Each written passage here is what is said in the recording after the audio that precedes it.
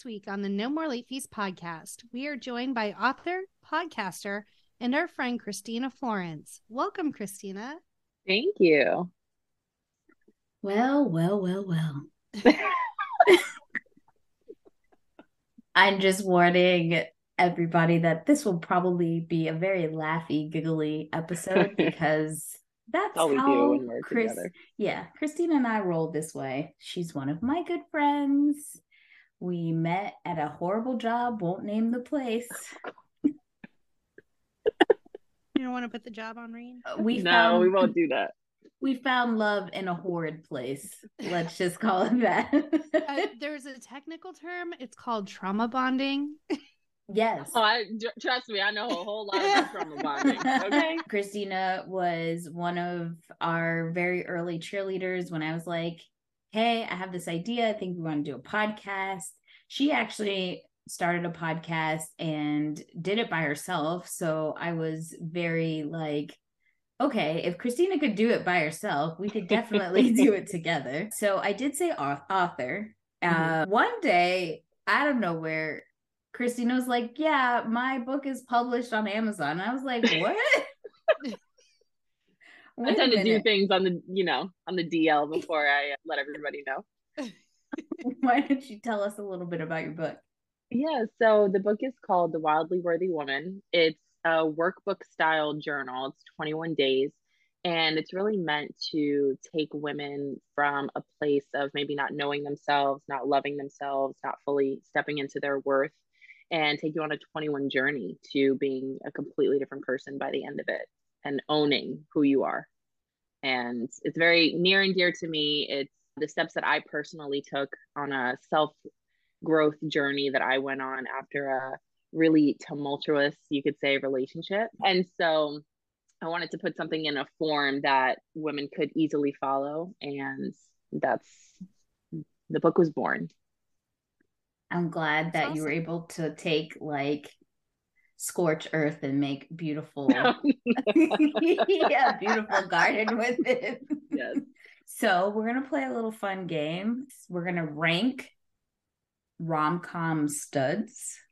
So Jackie's going to read off a list of studs, and then you're going to tell us what number in the ranking 1 through 6, 1 being the best, 6 being but this is a hard list, so I don't think any of them are so. Okay.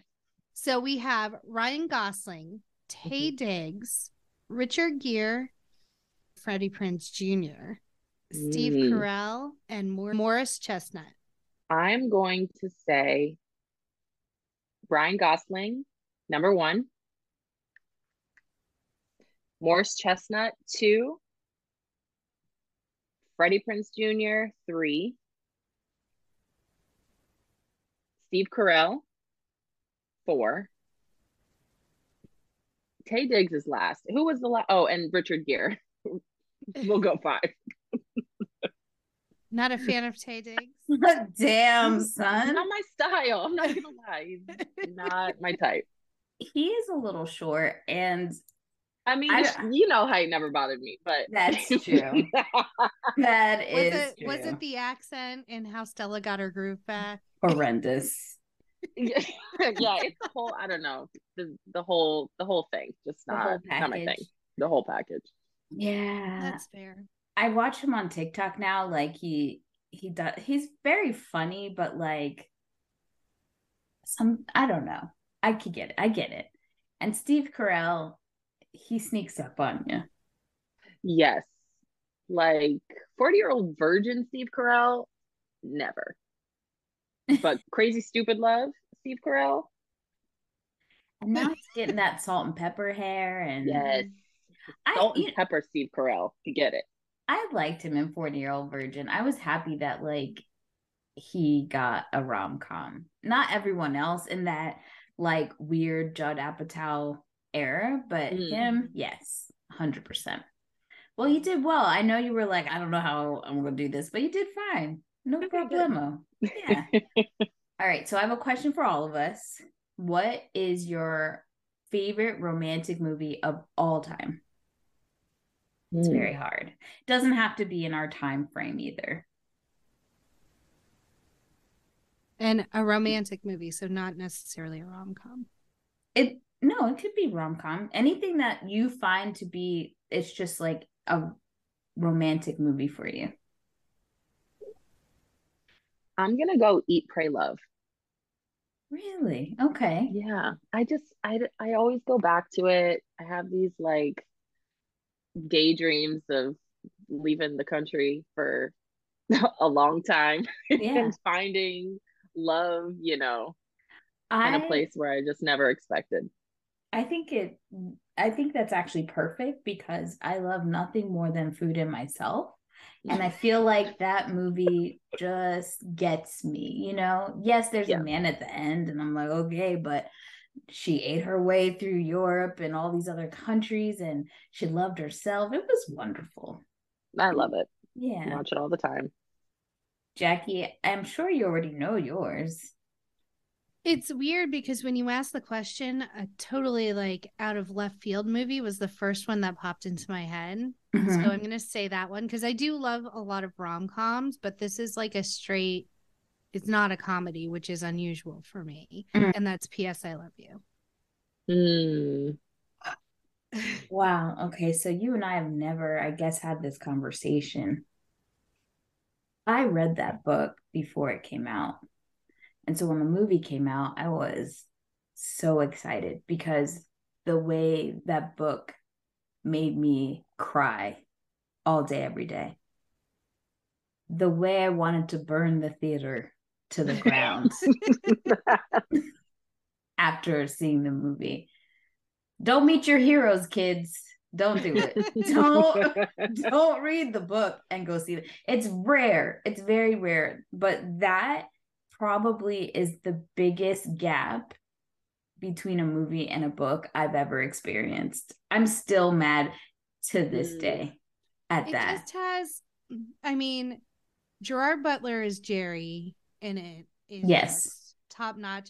And then it has Jeffrey Dean Morgan, those who like they like written in the same font. That was the only redeeming part of that encapsulated like Gerard Butler playing that role was perfect, like to the book. And Jeffrey Dean Morgan even more perfect. Now, my issue is what that lady named Hilary Swank. Hilary Swank. Baby. What that lady named. Romantic movies, it's not your bag. It's not. You gotta leave it alone.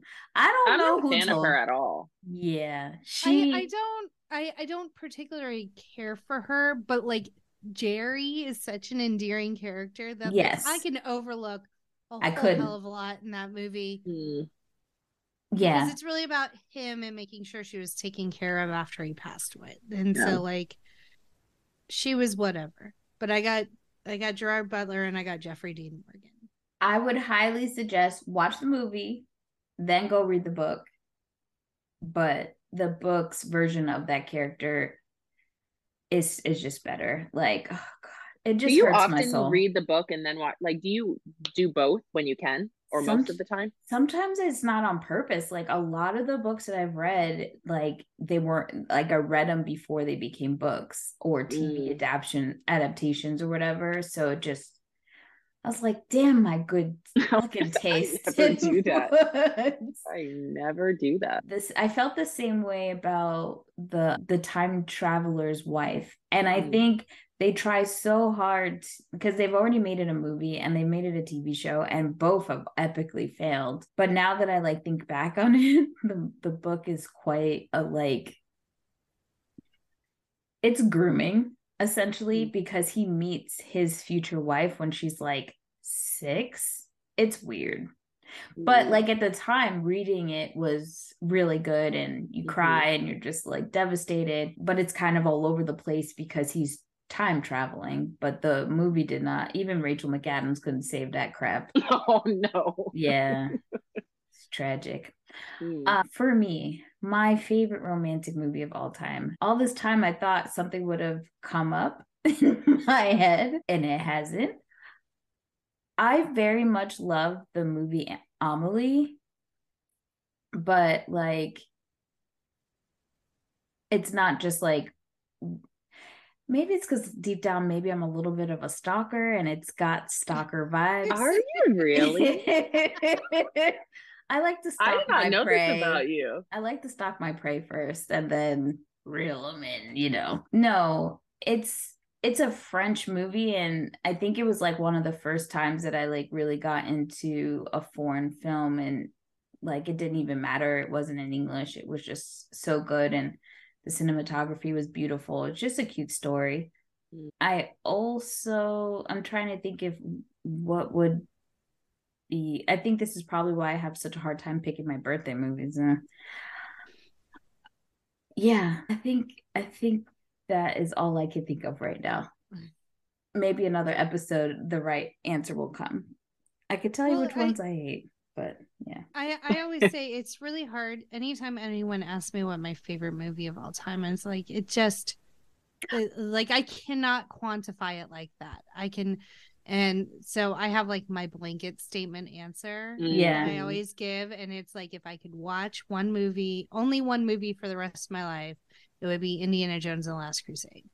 Like, yes, it has a little of everything. Like, it's super entertaining. It's got Harrison Ford, Sean Connery. It's good. it's so much fun. It's hard to quantify in categories like what depends on your mood. It depends on like what genre you're feeling. Like you can't. It's like, what's your favorite song? I mean, it depends on the mood. It depends on what vibe you're going for. You can't answer that. And like some movies are trash, but those are some of the movies you watch most often because they're a comfort movie to you, but you wouldn't say like cinematically the greatest movie of all time. Yes. So yeah. it's just really hard to yeah.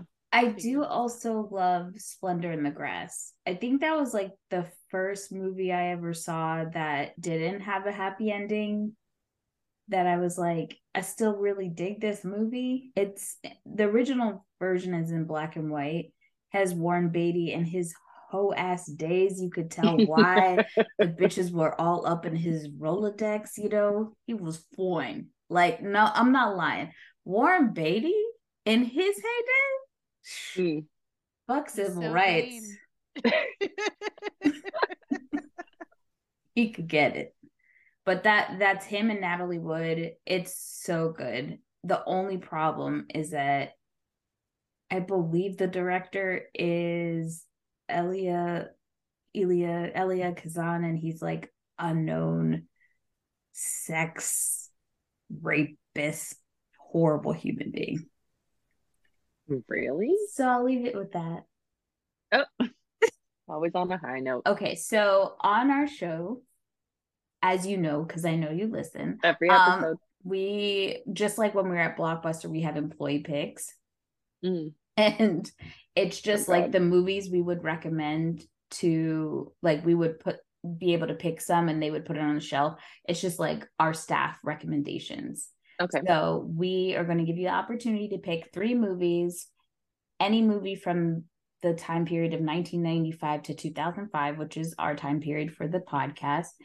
If you're not sure what year, we will most likely know and tell you if it fits or not. Okay. The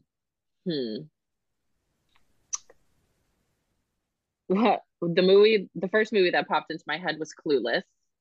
Classic. Can't be bad. Classic. Can't go wrong. Girls' Night In. What could be better? Another one of my favorites, which are like, you know, my go-tos tend to be like the fluffy, just like chick flicks.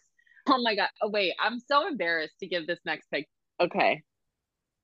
Holiday in the Sun.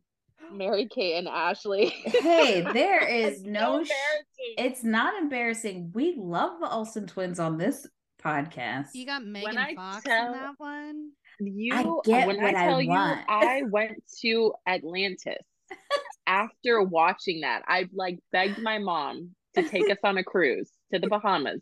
Went to Atlantis, did a tour in Atlantis, was in the front of the tour next to the tour guide. Like, where did they shoot this? Was this the lobby? Oh my goodness. Was this the fish tank? Oh my god. Loved every inch of that, like every minute of that movie. Loved it. So Jackie put Christine on the list. When Holiday in the Sun comes around, we know who comes. The only thing that resonated with that movie for me was it ruined Weezer's Holiday in the Sun. What? I love that song because of it. It seemed like they only had the budget for one song and they were going to maximize those rights. And so I to this day, it comes on and I'm like, oh, change the station. Like I like skip, like I cannot with that. Oh my goodness. But it's just that beginning part of the song that I listen to. The rest of it, I'm like, I could do without. But that beginning, like, that's a banger right there. Okay. I remember when it was on Fox Family, ABC Family, like all the on rotation, and that song was all the time. And also Aquamarine, that also had that song in there too. Yeah. And you know what else did, Danielle? Your Snow movie. Yeah. And it's Island in the Sun. I said Holiday in the Sun, but it's the name of the song is Island in the Sun. Well, yeah. Mm-hmm. All right. What's your third one? Okay. My third one, again, I'm going like 90s. Okay. Good Burger. All right. Yeah. That's a solid choice. That was like my one summer movie of choice on repeat. My brother made like the secret sauce out of all the random stuff we had in the fridge. And I mean, yeah. You know they're making a second one, right? I won't be watching it. No. Number one, I didn't know that. And number two, you can't. That is like such a classic. You can't touch that. And are they bringing back Kenan and Kel? Yeah. Why don't you tell the audience how they can find you on social? Sometimes when I pop up, my Instagram is X_Tina with 2 A's, Lynn with 2 N's, LYNN. And if you would love to engage with us, don't forget to hit us up at No More Late Fees on TikTok, Instagram, Facebook, Twitter, and YouTube.